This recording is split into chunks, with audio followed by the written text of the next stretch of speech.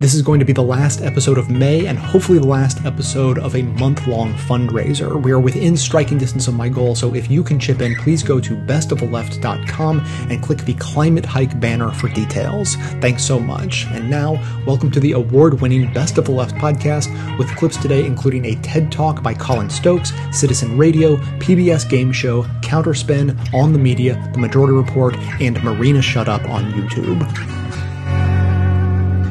You know, my favorite part of being a dad is the movies I get to watch. I love sharing my favorite movies with my kids, and when my daughter was 4, we got to watch The Wizard of Oz together. Totally dominated her imagination for months. Her favorite character was Glinda, of course. Gave her a great excuse to wear a sparkly dress and carry a wand. But you know, you watch a movie enough times, and you start to realize how unusual it is. Now, we live today and are raising our children in a kind of children's fantasy, spectacular industrial complex. But The Wizard of Oz stood alone. It did not start that trend. 40 years later was when the trend really caught on, with, interestingly, another movie that featured a metal guy and a furry guy rescuing a girl by dressing up as the enemy's guards. Do you know what I'm talking about? Yeah. Now, there's a big difference between these two movies, a couple of really big differences between The Wizard of Oz and all the movies we watch today. One is there's very little violence in The Wizard of Oz. The monkeys are rather aggressive, as are the apple trees. But I think if The Wizard of Oz were made today, the wizard would say, "Dorothy, you are the savior of Oz that the prophecy foretold. Use your magic slippers to defeat the computer-generated armies of the Wicked Witch." But that's not how it happens.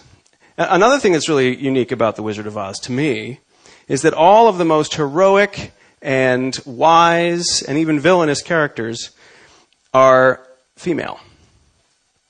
Now, I started to notice this when I actually showed Star Wars to my daughter, which was years later, and the situation was different. At that point, I also had a son. He was only 3 at the time. He was not invited to the screening. He is too young for that. But he was the second child, and the level of supervision had plummeted. So he wandered in, and it imprinted on him like mommy duck does to its duckling. Is he picking up on the fact that there are only boys in the universe except for Aunt Beru? And, of course, this princess who's really cool, but who kind of waits around through most of the movie so that she can award the hero with a medal and a wink to thank him for saving the universe, which he does by the magic that he was born with. Compare this to 1939 with The Wizard of Oz. How does Dorothy win her movie? By making friends with everybody and being a leader. Like that's kind of the world I'd rather raise my kids in. Why is there so much force, capital F force, in the movies we have for our kids and so little Yellow Brick Road? I know from my own experience that Princess Leia did not provide the adequate context that I could have used in navigating the adult world that is co-ed. I think, there was a kind of first kiss moment when I really expected the credits to start rolling, because that's the end of the movie, right? I finished my quest, I got the girl, why are you still standing there? The movies are very, very focused on defeating the villain and getting your reward, and there's not a lot of room for other relationships and other journeys. It's almost as though if you're a boy, you are a dopey animal, and if you were a girl, you should bring your warrior costume. I mean, that is, there are plenty of exceptions, and I will defend the Disney princesses in front of any of you. But they do send a message to boys that the boys are not really the target audience. I mean, they are doing a phenomenal job of teaching girls how to defend against the patriarchy, but they are not necessarily showing boys how they're supposed to defend against the patriarchy. There's no models for them. And we also have some terrific women who are writing new stories for our kids. And as three-dimensional and delightful as Hermione and Katniss are, these are still war movies.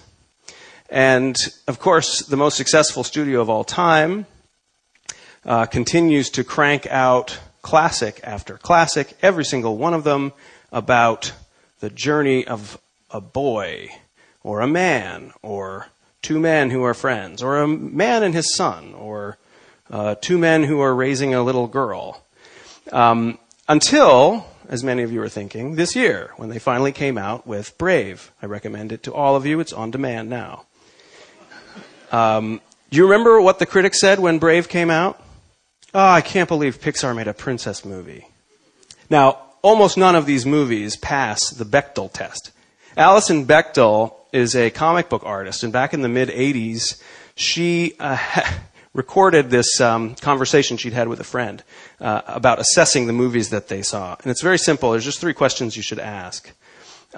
Is there more than one character in the movie that is female who has lines?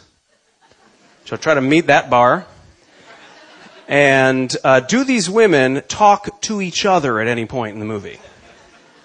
And is their conversation about something other than the guy that they both like? Right? Thank you. Thank you very much.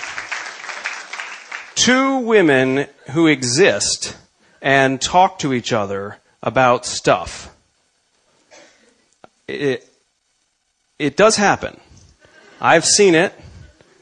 So let's look at the numbers. 2011, the 100 most popular movies. How many of them do you think actually have female protagonists? 11. But there is a number that is greater than this that's going to bring this room down. In last year, the New York Times published a study that the government had done. Here's what it said. 1 out of 5 women in America say that they have been sexually assaulted sometime in their life. Now, I don't think that's the fault of popular entertainment. I don't think kids' movies have anything to do with that. But something is going wrong. And when I hear that statistic, one of the things I think of is that's a lot of sexual assailants. Who are these guys? What are they learning? What are they failing to learn? Are they absorbing the story that a male hero's job is to defeat the villain with violence and then collect a reward, which is a woman who has no friends and doesn't speak? Are we soaking up that story?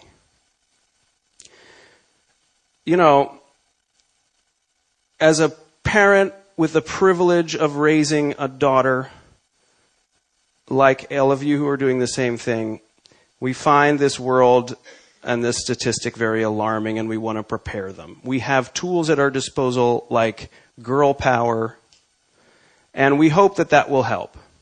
But I gotta wonder, is girl power going to protect them if at the same time, actively or passively, we are training our sons to maintain their boy power? And I'm talking mainly to the dads here. I think we have got to show our sons a new definition of manhood. Now, the definition of manhood is already turning upside down. I mean, you've read about how the new economy is changing the roles of caregiver and wage earner. They're throwing it up in the air. So our sons are going to have to find some way of adapting to this, some new relationship with each other. And I think we really have to show them and model for them how a real man is someone who trusts his sisters and respects them and wants to be on their team and stands up against the real bad guys who are the men who want to abuse the women. And I think our job in the Netflix queue is to look out for those movies that pass the Bechdel test, if we can find them, and to seek out the heroines who are there, who show real courage, who bring people together, and to nudge our sons to identify with those heroines and to say, I want to be on their team, because they're going to be on their team. When I asked my daughter who her favorite character was in Star Wars, do you know what she said? Obi-Wan. Obi-Wan Kenobi and Glinda. Now, what do these two have in common? I think these are the two people in the movie who know more than anybody else, and they love sharing their knowledge with other people to help them reach their potential. Now, they're leaders. I like that kind of quest for my daughter, and I like that kind of quest for my son. I want more quests like that. I want fewer quests where my son is told, go out and fight it alone, and more quests where he sees that it's his job to join a team. Maybe a team led by women to help other people become better and be better people, like the Wizard of Oz. We're off to see the wizard, the wonderful Wizard of Oz. We hear he is a whiz of a whiz, if ever a whiz there was. If ever a whiz there was, the Wizard of Oz is one because of the wonderful things he does. We're off to see the wizard, the wonderful Wizard of Oz. So, Catherine, you sent me a story from ScaryMommy.com. Yes, and I want to make it very clear. I'm not making fun of mommy bloggers. Right, because it's so easy to say, oh, look at what this woman wrote about her son. Right. This is more of a symptom of a larger problem. Yes. And basically what it is, it's called Boys Will Be Boys. Hold on, let me pull it up. Sure. And Already enraged. Yeah, and it's about how so it was posted on a Facebook feed, but the comments, this is the thing that I did not think about until I read somebody who wrote this. Basically, she's like, he's a rough and tumble little boy, but they need to express themselves and we can't try to constrain them, and rough play should be encouraged and boys and girls are different, blah, blah, blah, blah. Right. She, at one point, says, hold on, I look over at my son and he's so happy. I can't help but wonder if rough and unrestricted play is simply inconvenient for adults. It's true, it can be messy, and rough and tumble does need to be monitored, blah, blah, blah, going on. She also says how, little girls are, too scared to play, whatever.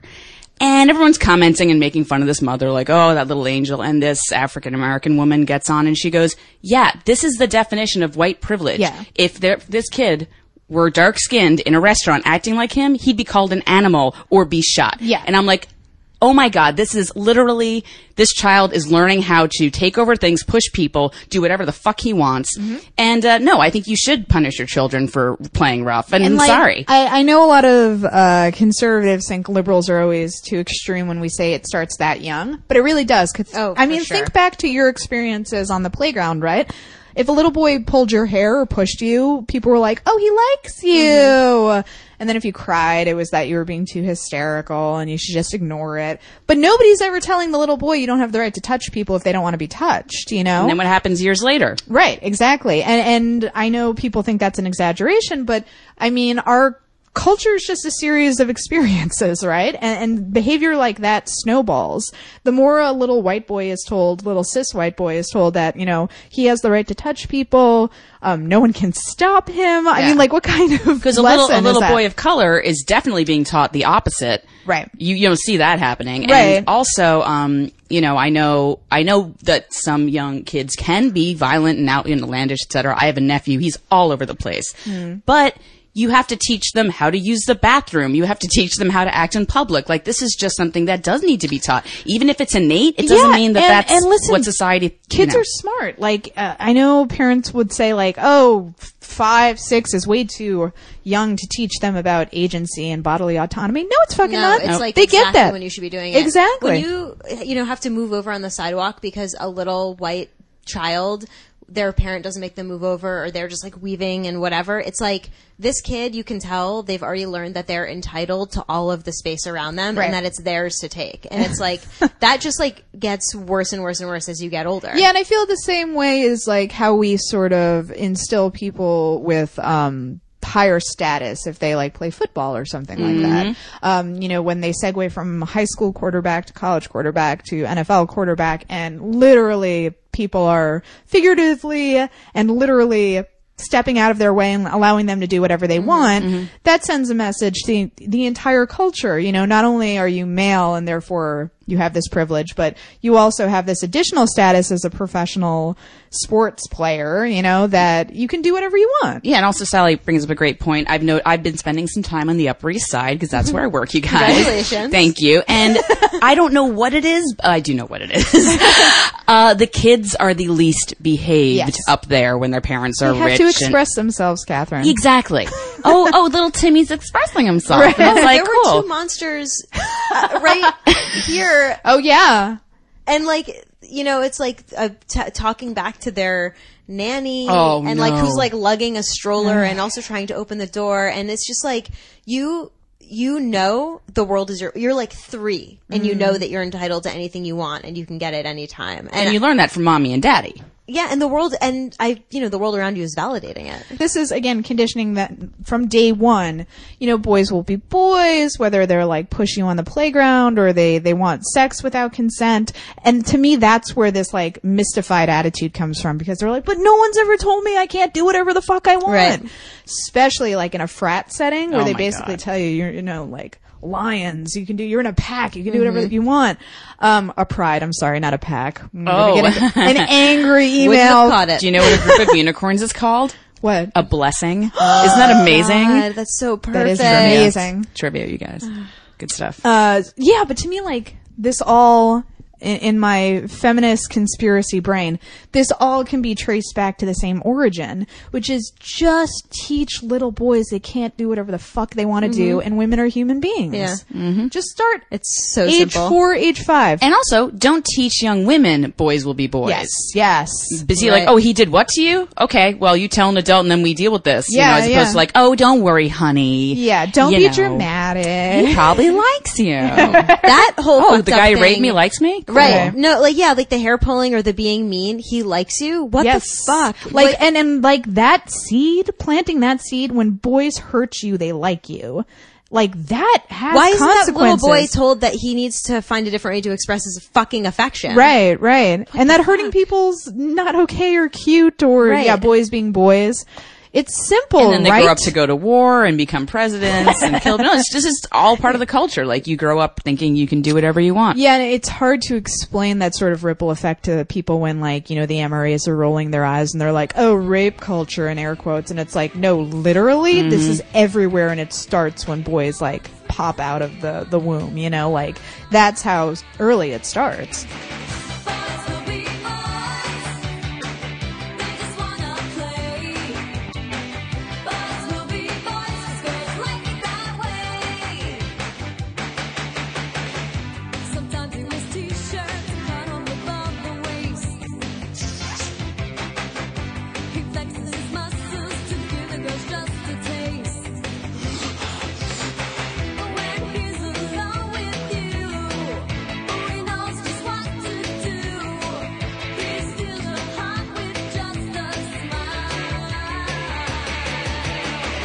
Boys will be boys. They just wanna play. Boys will be boys. 'Cause girls like it that way. If video games' treatment of women and female characters is problematic, then the ones depicting men should be okay. Right? I mean, 89% of game designers and 97% of game programmers are men. Maleness is not exactly foreign territory. But if we take a closer look, things aren't always so hot for us fellas. For a couple reasons. Let's start with the physique. Obviously, female bodies are ridiculous, but male ones are too. Let's do a brief survey. Kratos? Check. Duke Nukem? Check. Chris Redfield? Check. Coltrane, Dom, and Marcus? Check plus. Just like Barbie has physically impossible female proportions, if these guys were real people, they'd look like this. Now maybe you don't think it's such a big deal to show muscle-bound guys in game after game, but in aggregate, it's not without an effect. Men are starting to suffer the same body image problems that have plagued women for decades. An estimated 10 to 15% of the people who suffer from anorexia or bulimia are men, and sadly, that number of men is on the rise. There's an even more male-specific disorder called muscle dysmorphia, or bigorexia. It's overexercising and steroid abuse in an unhealthy pursuit of some imaginary, perfect, muscular body.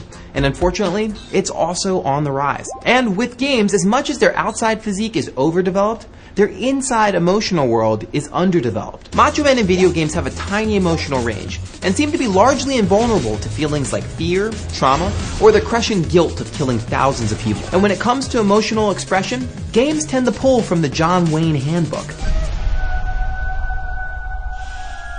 Master Chief, Isaac Clarke, and Gordon Freeman are all short with words. Hell, Doomguy doesn't even have a name. Now, to be fair, certain games have gotten better about giving their protagonists reasons for their actions, which makes them feel less like atrocity-committing robots. Joel, from The Last of Us, has one of the most poignantly fleshed out backgrounds in all of gaming, but that hardly justifies what a murderous psychopath he becomes as the game progresses. And like Joel, men are expected to lead, even when they've suffered. Booker DeWitt may be scarred from the Civil War, but a little PTSD doesn't stop him from saving Elizabeth. Even two of my favorite games, Ico and Enslaved, find their tortured protagonists in positions of strength, not weakness. Men are always expected to be the hero, no matter what. But there's something much deeper that's actually more problematic.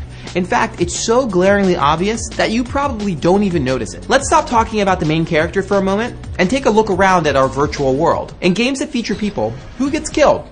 It's men. It's almost always men. And who gets placed in the line of fire? Men also. If we flipped the genders and had a game where you killed woman after woman after woman with nary a man in sight, people would probably get a little upset. And with good reason. But maybe you're saying, what's so bad about killing other men? Who cares if we're acclimated to seeing thousands of men die over and over again in games? Who cares if the vast majority of men are expected to be disposable? Well, maybe now's a good time to stop and think about what that disposability actually means. In The Myth of Male Power, former National Organization of Women board member Warren Farrell says that men have been systematically trained to sacrifice their health, their bodies, and ultimately their lives, without question, for the good and protection of women and children. And historically speaking, there's good reason for this. If you had a tribe of 200 people, split 50-50 between men and women, and you lost 75% of the men to fighting with neighboring tribes, then you could still repopulate your society. But if you lost 75% of the women, then you're gonna have a really tough time getting your society back on track.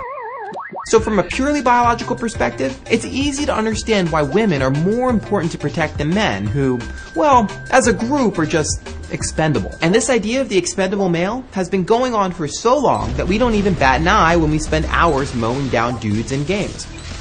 Now, I don't believe Farrell's conclusion that patriarchal societies benefit women at the expense of men. But that observation about male disposability certainly rings true for the current state of games. I want to be clear. This isn't a pissing contest about who has it worse, men or women. And it's certainly not a sermon against violent games. You can see my thoughts about violent video games here. But think about it this way. As with women, we should think about the impact that men in games has on men in the real world. It could be unreasonable body expectations, or an inability to express emotion, or the pressure to man up and be a leader. We're gonna whoop your mama's ass! The reality is that in real life, gender roles are changing. We don't live in that same small tribe of 200 people anymore. Where once men were only required to be stoic soldiers and solo providers, now they're also expected to be involved fathers and supportive partners. And this is on top of the amazing strides that women have made in the home and in the workplace over the last half century. This is all wonderful progress, and games should reflect that broader shift. And there are, of course, signs of hope. Unlike his strong, fearless brother, Luigi successfully trembles his way through Luigi's Mansion Dark Moon. And in Heavy Rain, architect Ethan Mars experiences profound emotional conflict about the violent things he has to do to save his son. Video games are a way to explore other identities in a fun, safe way. Shouldn't games point to the way things should be, rather than just the ways they've always been?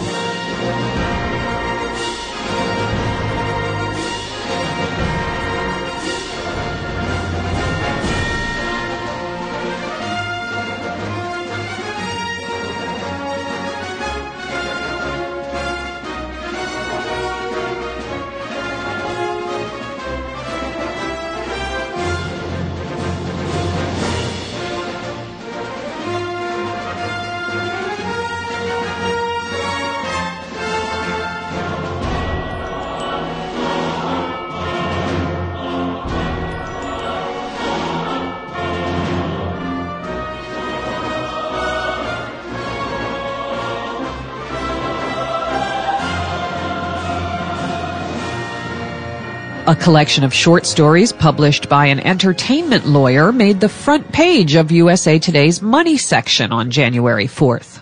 Why? Well, the startling thing about the book, according to USA Today media writer Michael Wolff, is that it deals with, quote, one of the least popular media subjects, middle-aged white men. Close quote. Yes, white men have stories to tell too, is the headline on that column by Wolff. Now, you might think if you wrote about media for a living, you would notice that publishers mostly publish and newspapers mostly review books written by white men. A few years back, Ruth Franklin at the New Republic found that the authors at 8 out of 13 book publishers she surveyed were 75% or more male. At none of the houses were most of the writers female. Writer Roxane Gay calculated that 88% of the books reviewed in the New York Times are written by white authors. As Gay noted, those numbers are depressing, but not really surprising in a media universe where white men predominate in nearly every countable category. Yet, USA Today's Wolff appears to live in a world where what might be called white man's media, as he put it, is, quote, a lost form or marginalized genre, close quote. It's a world where, quote, fiction is now largely a form dominated by women readers and hence women's stories, close quote. And it's a world where, of all cultures, quote, the middle-aged, culturally undistinguished American male is now the most overlooked, close quote. You can almost hear his heart break as he declares it's a world where success robs you of the right to express yourself. As far as we can tell, he's completely serious. Express yourself. Express yourself. You don't never need help from nobody else. All you got to do now, express yourself. Whatever you do, do it good. Whatever you do, Lord, Lord. Do it good. All right. The Hugo Awards are the highest honor in science fiction writing. This year, more than 2,000 ballots nominated the Hugo Award finalists, and most voted in concert with two conservative camps who call themselves the Sad Puppies and the Rabid Puppies. They contend that the Hugo Awards have fallen prey to a liberal elitist agenda. In a recent interview, Larry Correa, who helped assemble the Sad Puppies and named them, said he had to organize against the clique dominating the Hugos because it would never let him win because of his pro-gun and conservative beliefs. A big clique of people talking about how, well, you know, we're never going to read him, he's evil, he's bad, he's a horrible person, you know, we can't have horrible people like this be recognized, he's going to end the literature forever, you know, it was absurd. But I mean, I come from a political background where you don't put up with that crap, you fight it. So Correa and others got together to vote as a body on a chosen slate of relatively obscure nominees to make a point. And it worked. Many science fiction fans and writers, including George R.R. Martin, say the prize has been broken beyond repair, vanquished by politics. Arthur Chu, an actor, writer, and serious science fiction fan, says that the puppies freaked the Hugos, a practice of biasing polls that dates back more than a decade. Freeping refers to the name of the website The Free Republic, the right-wing political site, notorious in the past for sending groups of its members to flood polls and comment sections to provide the appearance of a very strong right-wing majority. They would say, freep this poll, and just have everyone descend on it at once. And we've seen Stephen Colbert do similar things in messing with Wikipedia. With Wikipedia, with getting a bridge in Hungary named after himself or a module of the ISS. A lot of people don't realize that when he was leveraging his fan base to pull these pranks, he was specifically referencing something that right-wing personalities on the internet have been doing in earnest. So relate this freeping to the Hugo Awards. You can pay $40, join WorldCom, the Science Fiction Association, and vote for a nominee. That sounds very democratic. Right. They've just always trusted in the past that the people who are willing to pay $40 are the people who are most invested, who have read the most during the past year, and who have the strongest, best informed opinions. But that makes it very vulnerable to being gamed by people who also are willing to pay $40 because they have a political axe to grind, especially because the Hugo voting has two phases, nomination and then final voting. In nomination, any work during the whole year is eligible. So that means that people voting in good faith, not coordinating with each other, are very likely to pick a wide array of different choices, which means even a very small group that is coordinating with each other can easily dominate the nomination phase by all nominating the same set of works, and that's what's happened this year. Isn't that what happened in 1987 when the Church of Scientology engaged in a similar tactic and signed up en masse to cast their votes for L. Ron Hubbard, who then made it onto the ballot but lost the award? Right. The difference is, with the Church of Scientology and with other authors in the past who've gotten their fans to put them on the ballot, it's always been about putting one book that everyone was backing, or one person. They would be up against 4 other people in the finals, and then people could make a fair choice between them. What has happened this year is, instead of doing that, they've coordinated to nominate the same slate across the board so that the whole category is made entirely of their candidates and everyone else is crowded out. And that leads to some pretty ridiculous results, like 3 of the candidates for Best Novella being written by the same person, John C. Wright. So who is John C. Wright? He was best known originally as the author of the novel The Golden Age, part of the trilogy The Golden Ecumene. A big ideas science fiction writer with right-wing political leanings. At some point, he started becoming better known for his political views than his writing.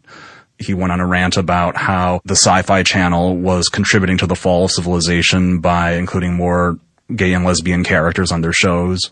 And over time, he has gotten more and more strident with putting his political views in the work. Like the Mists of Everness series interrupts what's supposedly a fantasy story taking place in a dream world to talk about why America should go back on the gold standard, or why we should have nuked Moscow in the Cold War. The works that are nominated for the Hugo this year are works that I would bet very few people have read because they were published in ebook form by a micro-publisher based in Finland called Castalia House. Why did the sad and rabid puppies pick Castalia House? Well, Castalia House is owned by a guy named Theodore Beale, who goes by the pen name Vox Day, the only regular member of the Science Fiction and Fantasy Writers of America to be expelled from the organization. Why?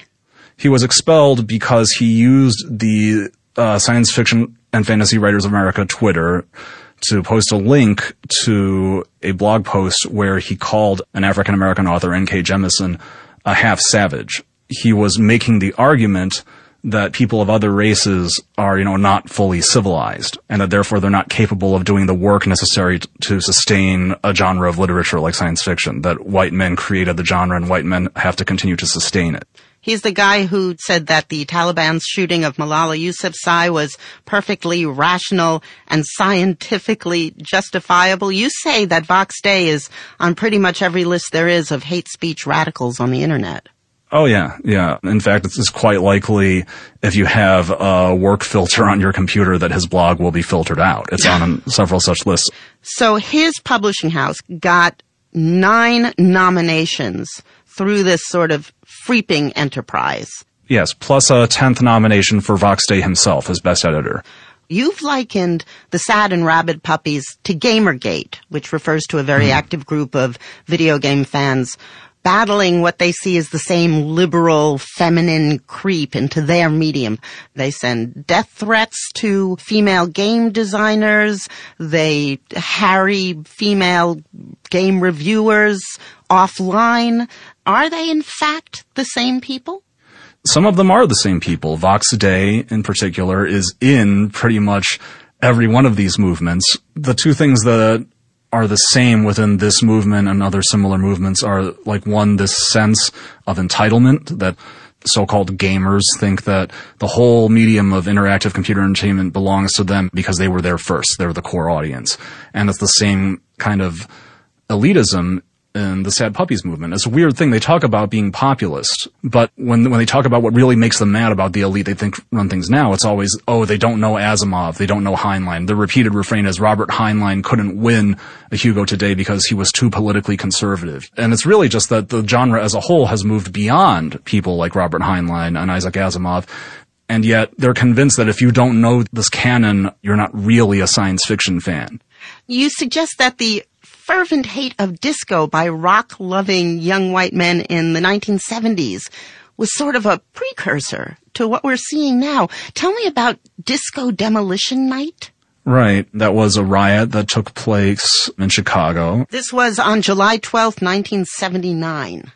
There was a local DJ who was riling up anti-disco sentiment for fun, for ratings, getting his listeners to like go to disco concerts and yell stuff at the stage, and eventually, they gathered all these disco records, piled them up, and blew them up with explosives. People have stories about being beaten up because they listened to disco. You don't get that level of vitriol just from like simple musical taste. It stands for something else. Disco was music that was embraced by the gay community. Disco was music that was embraced by the black community. Disco was music that was seen as, less American, less masculine. The backlash, the anger when a culture starts changing, and it's changing in favor of some minority group that you feel like what you have is being threatened. And often it's coded in gender. Disco is girly. These new indie games, the core gamers don't like, they're girly. They're games about relationships, and they're games about, literary metaphors and poetry, and the fear of emasculation is such like a central psychological thing in these backlashes. It has to be something that deep.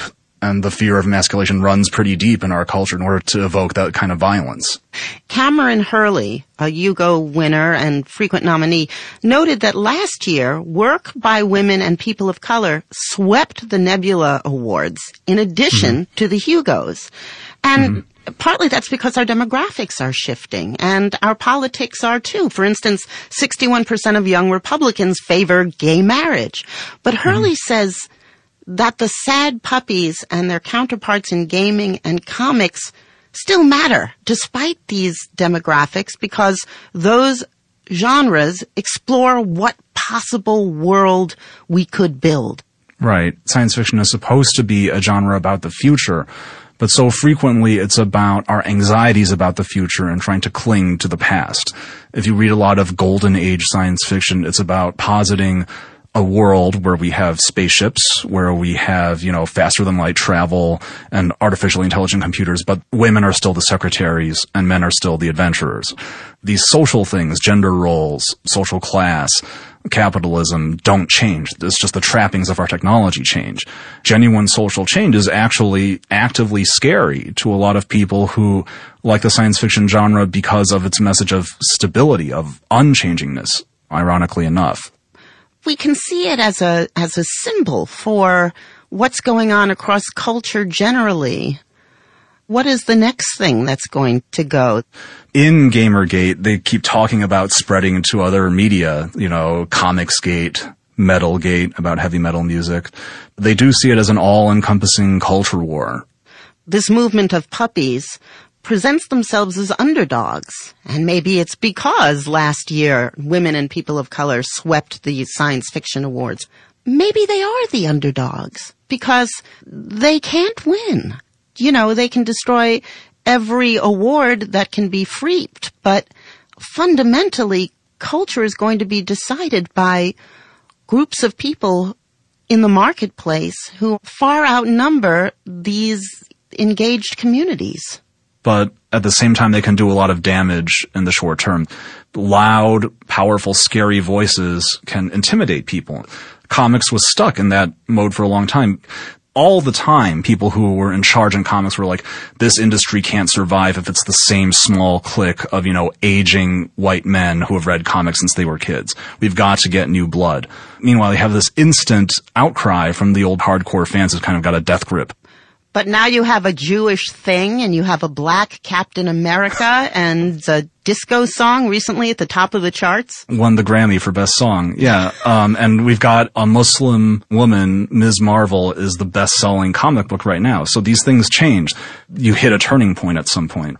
In a sense, they are the underdogs. In another sense, they're just being asked to share, to acknowledge they're a minority. It's not like what they want will disappear. I can go get old school comics about guys blowing things up easily now. It's just that that's increasingly a niche. They don't own the whole market. And the fear of being irrelevant is, I think, the thing that drives them, not the fear of not having something to read. I don't want to wait.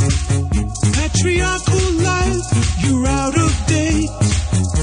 Patriarchal life, get out of the way. As an anti-consumerism advocate, I'd like to encourage you to shop less, don't buy things you don't need, and only buy the necessities from local, independently owned businesses.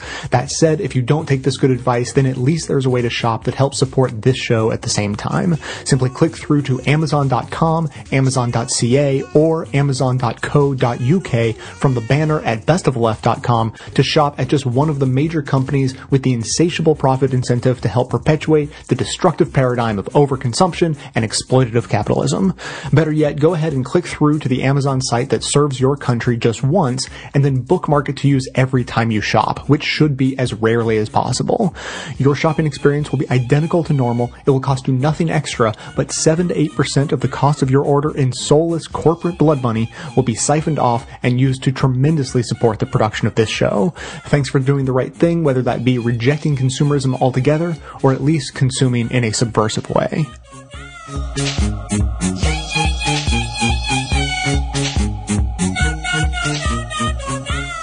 Anyway, no, I was just saying, like, there's a lot of these people that have this overreaction to anything that they perceive to be a feminist issue, and I just don't get it. Like, I don't understand, you know, like the recent thing with the guy's shirt at the, you know, the space thing. See, I don't understand why people, like, if someone writes an article that says, you know, their shirt is problematic, I don't have this really negative reaction. I don't, like, freak out because maybe I don't agree with the article. I don't have to start a hashtag about it. I don't have to post image memes about it. You know what I'm saying? What's the shirt story? I don't know that story. The shirt thing was the guy that, like, landed the rover on the comet or whatever that thing was. Oh, the Rosetta Stone thing. Yeah. Yeah, okay. So yeah, okay. And a real tacky shirt. And there was some people that said that the shirt was sexist.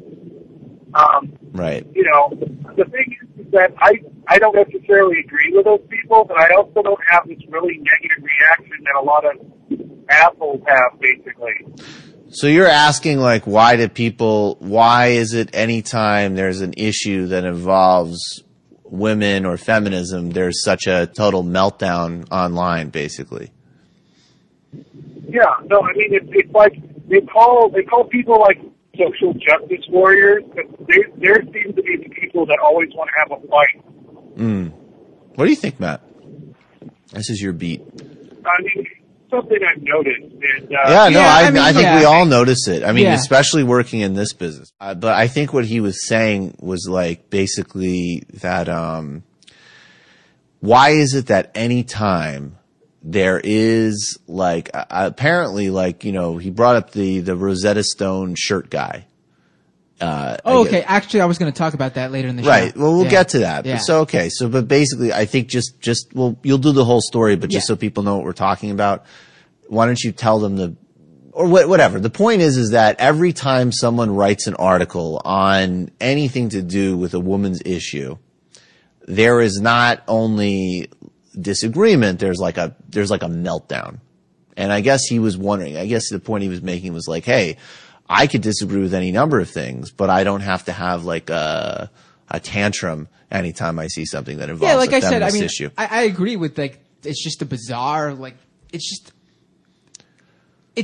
to me, from just looking at the most recent things that came up, like, you know, Gamergate and this whole scientific shirt thing, it's like literally guys don't like that women's opinions are now seeping into what used to be their space. That's how I look at it.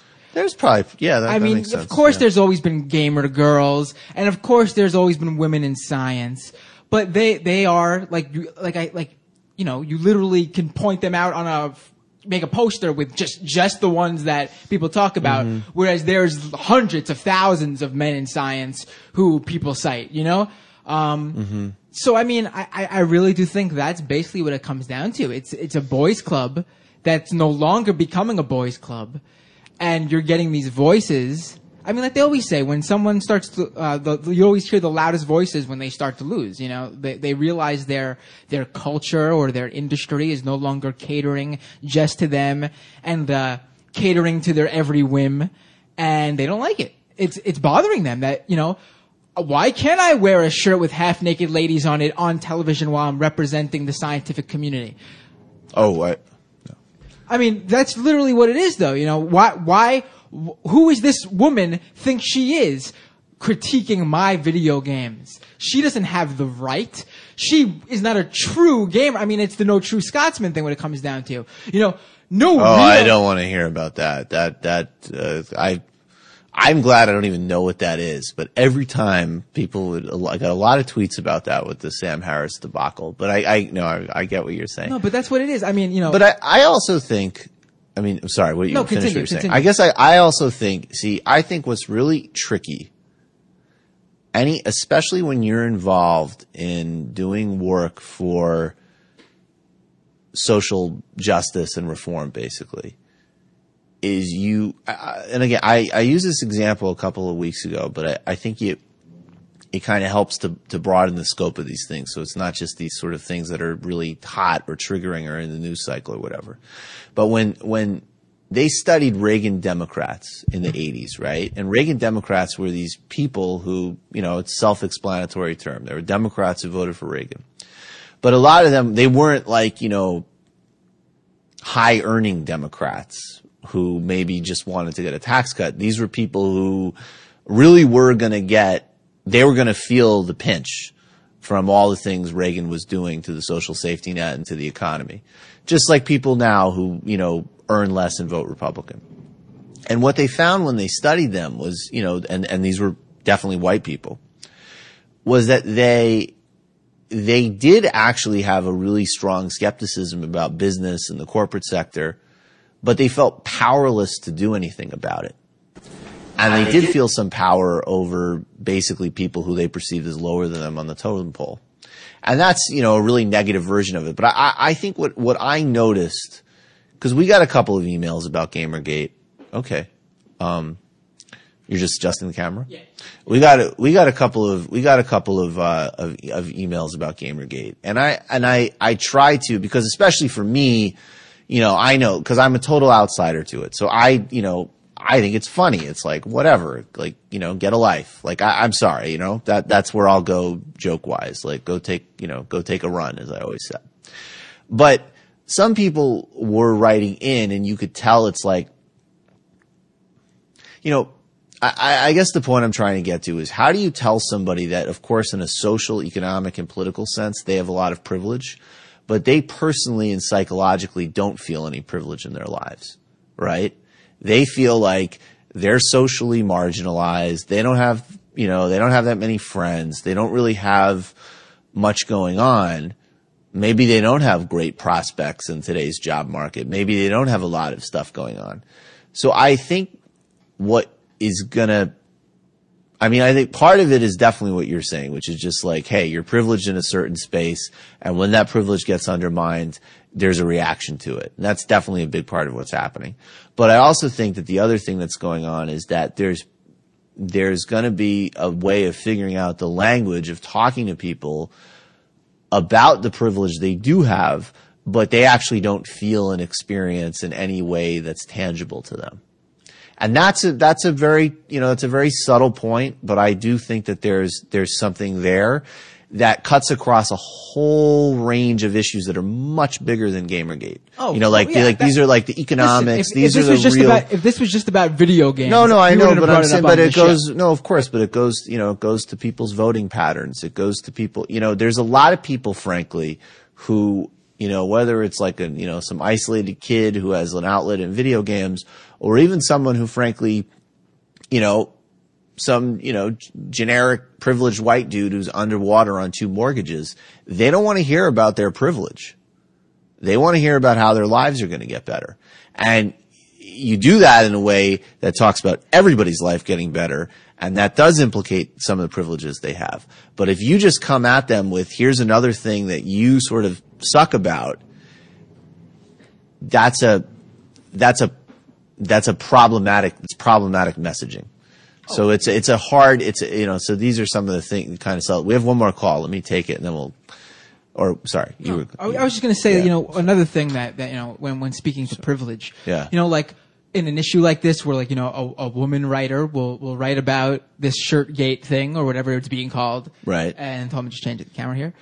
And, they bring it up and then, other women may come out and say, "Oh, I don't have a problem with it," and men will cite those women as, "See, well, that's not your shield. Women don't have a problem with it." But you see, the fact that there are women who are speaking out saying, "I have a problem with this," that shows that there are women who have a problem with it. I mean, I don't understand this whole, just because we find scattered pieces of, a scattered person here, a scattered person there, scattered pieces of opinions that agree with you, that somehow invalidates other people. In this case, other women are invalidated.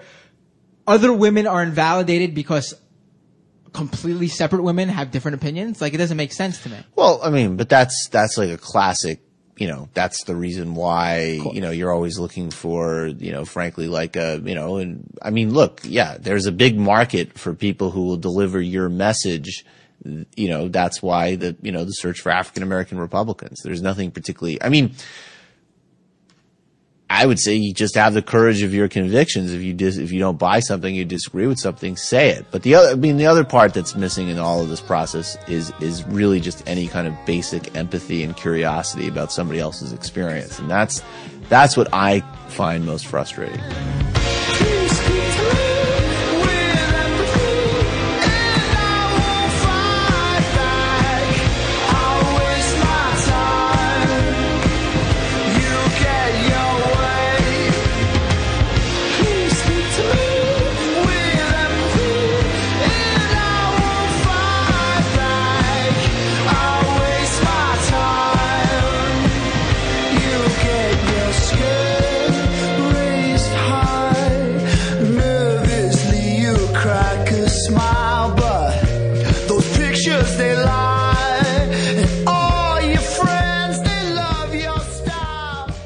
Welcome to Feminist Fridays, a series where we explore the social, the political, and the media from a feminist and intersectional perspective, and use a lot of F words. On today's episode of Feminist Fridays, we're going to be discussing the patriarchy, which I think is fitting for Halloween.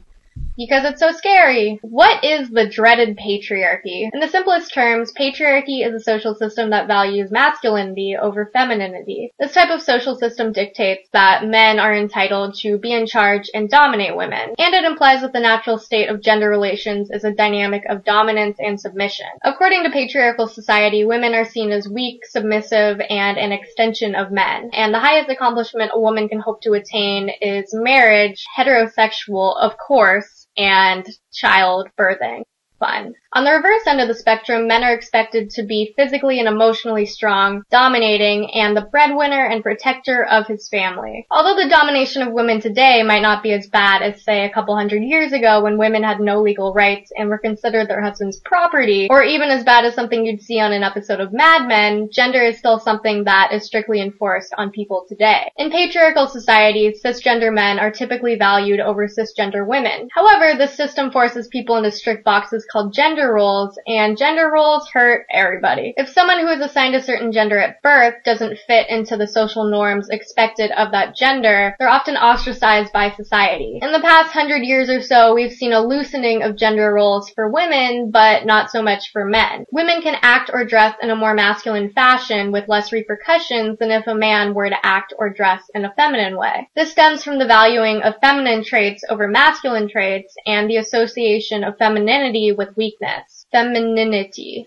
That is the hardest word to say. It's more okay for a woman to act like a man, or whatever that means, than it is for a man to act like a woman. However, the patriarchy doesn't just harm cis women and cis men. It also hurts trans identities and anyone who doesn't identify with the gender binary. Being transgender is almost like the ultimate slap in the face to patriarchy and gender roles, because you're stepping outside of the gender that you were assigned at birth and saying, fuck that. A lot of transphobia that we see is based in sexism and the fact that someone is refusing to stay in the gender box that society put them in. Can we talk about the harmful things that the patriarchy perpetuates? Because there are a lot of them. Women are less likely to hold positions of power. There are only 27 female CEOs in the Fortune 1000, and only 18.5% of Congress is occupied by women. And you might say that more women should run or start their own company, but that's ignoring the reality that women have to face large amounts of discrimination and harassment simply because their gender is seen as less powerful or less credible. And the women that do gain positions of power often have to assert masculine qualities in order to be respected in their position. Women are more likely to be sexually assaulted than men. Women generally do much more of their share of parenting than men do because of gender expectations, often while also working a job. However, men face negative consequences of the patriarchy too. They're expected to be the provider of their family and face the pressure of being financially supportive. The patriarchy perpetuates the idea that women need the protection of men, which is one of the ways in which the patriarchy actually disadvantages men. At many points in time, men have been legally forced by drafts to fight in wars and risk their lives. As for women, they've been actively discouraged by a society that doesn't see them fit for combat from enlisting in the military. And the women that do are harassed, demeaned, and even sexually assaulted simply for having the audacity to think they can do the same jobs as men. Women are also less likely to be seen as criminals and are incarcerated at lower rates than men. This is because women aren't seen as dangerous, and when they are convicted of crimes, the defense claims that they must be mad because they're going against their natural womanly instincts. It's also important to note that patriarchy isn't solely male perpetuated. Just like how everyone is negatively affected by the patriarchy is perpetuated by everybody. Nobody is outside of societal influence, and we've all been socialized to have patriarchal views of gender and how people should be. What's important is that we actively challenge these views instead of just accepting them and work to make society a little bit better.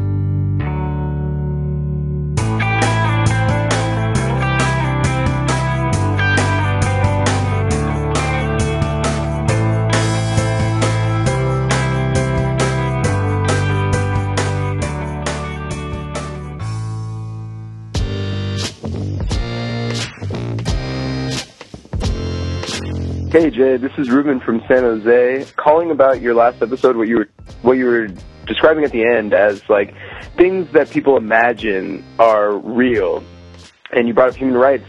I wanted to bring up the concept of human nature, how like neocons will argue that it is in human nature to like oppress each other, to establish hierarchies of dominance, or they try to use human nature as a justification for things like patriarchy or, you know, various forms of oppression.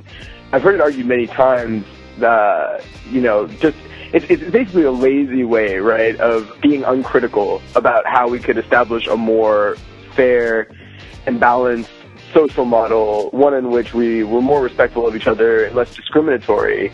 Neoconservatives just tend to fall back on it as like, you know, oh, well, it has to be this way because human nature. But it's not necessarily within our nature. My roommate actually brings up some interesting concepts about how maybe we've come from chimps, maybe we've come from bonobos, and like chimps are more aggressive and they have a higher likelihood of establishing, you know, those problematic models which sort of maybe can be seen as mimicking the oppression that humans enact upon each other. On the other side of that, if we have descended from bonobos, then it may very well be in our like biological nature to establish, you know, more fair and balanced social models, as apparently bonobos do. They're more of like a sharing species. But in general, I think it's just like people fall back on human nature because they want to see a reason for why things are the way they are. What's more is that a lot of the times people are justifying their own privileges under the system by saying it is within human nature because it serves them well and in a way where they don't have to feel as guilty about the position that they occupy in society and the gross iniquity that they contribute to by merit of their trying to justify capitalism. Thanks for taking the message. Love the show. Hey Jay, what's going on? It's Chris from Colorado Springs. I'm calling in response to your education episode that you just put out, and I really enjoyed it, and it's very germane to what's going on in my life right now because I just graduated college and I'm starting teaching here coming up in August. And, you know, I agree with everything that most of the people said. I think that high-stakes testing is bad for kids, it's bad for educators, it's bad for schools. Test results shouldn't be tied to teacher pay. I agree with all those things. But I had a question just, you know, for progressives in general, which is what's the solution? Like, what's the progressive alternative? Because I kind of understand how we got into this mess.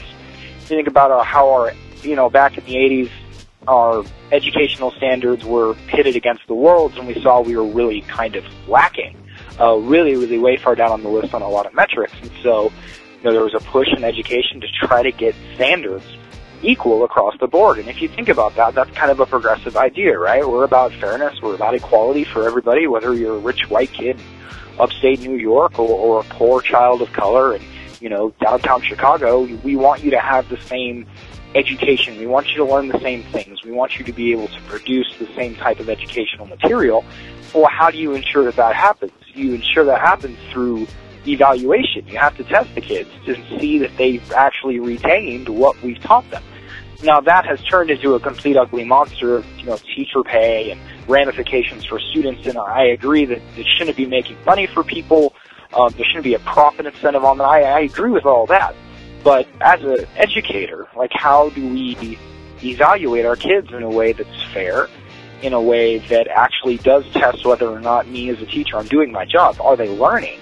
Or if they're not learning and retaining the information I'm teaching them, what can I do to change that? And so instead of using it as a critical yardstick and then using that stick to then beat upon the students and the teachers, using it more as just straight up an evaluation and then looking at the results, looking at the data, and trying to glean insights onto how we can improve. But as far as wholesale reform, you know, I'm all for the opting out. I'm all for not attaching these things to teacher pay, but I haven't yet heard, and honestly I haven't done a lot of research into it, a well-articulated progressive argument for what we would replace it with. Because if we just remove all standardized testing, and then we're going to have the inequality in education that was the whole reason these tests were put in place to combat to begin with. And I know no progressive wants that. We want all of our kids to get the same education, as close to the same education as we possibly can. And the only way to do that, at least it seems, is some unifying connection, be it standards, be it evaluation, be it something, to make sure that poor rural kids are getting the same education as rich suburban kids, or poor urban kids as rich urban kids, you know, whatever. We want to make sure that it's as fair as possible. So if you have any ideas, or if any callers have any ideas, let me know. And just in case I made some glaring mistake of logic in here, please know this is coming from a place of good faith. I really enjoyed the episode, and I see the problem, and I see that it's systemic, and I want it to change. One of the things your show has taught me, Jay, is that a poor argument is an argument that doesn't offer a solution after the criticism is made. And the one thing I didn't hear in that episode, aside from opt out, was I didn't hear a solution for a plausible reform that could be implemented. And I'm curious to learn as much about this as I can, because I'm soon going to be in a position where I'll have a small amount of influence into how one small school is run. So thanks, Bo. Keep it up, and I'll talk to you later. Bye.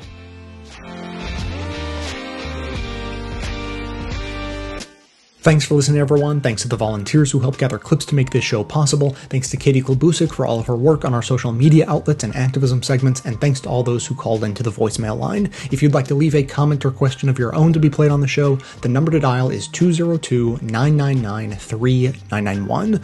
So Chris from Colorado Springs gives me lots of things I feel like I want to respond to.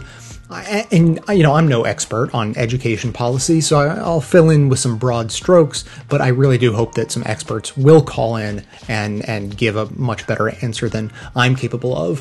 First of all, just an interesting note that I graduated high school with the class of 2001, and you may know or had heard somewhere that it's the class of 2002 and beyond that was required to take this first round of these high stakes testing with the implementation of No Child Left Behind.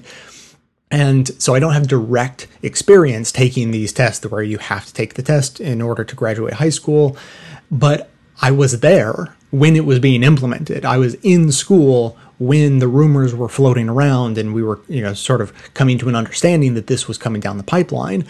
And so I'll tell you that I remember from the time that it was like a hero in a movie who's in a building that is exploding and they're running for the front door, and obviously they're going to make it just in the nick of time, and they dive to the side just as a fireball explodes out the door behind them, barely missing them. That is what it felt like to have these tests sort of looming over the school, but knowing that I was just going to miss having to take them. So I felt pity for everyone in the country who was younger than me at the time.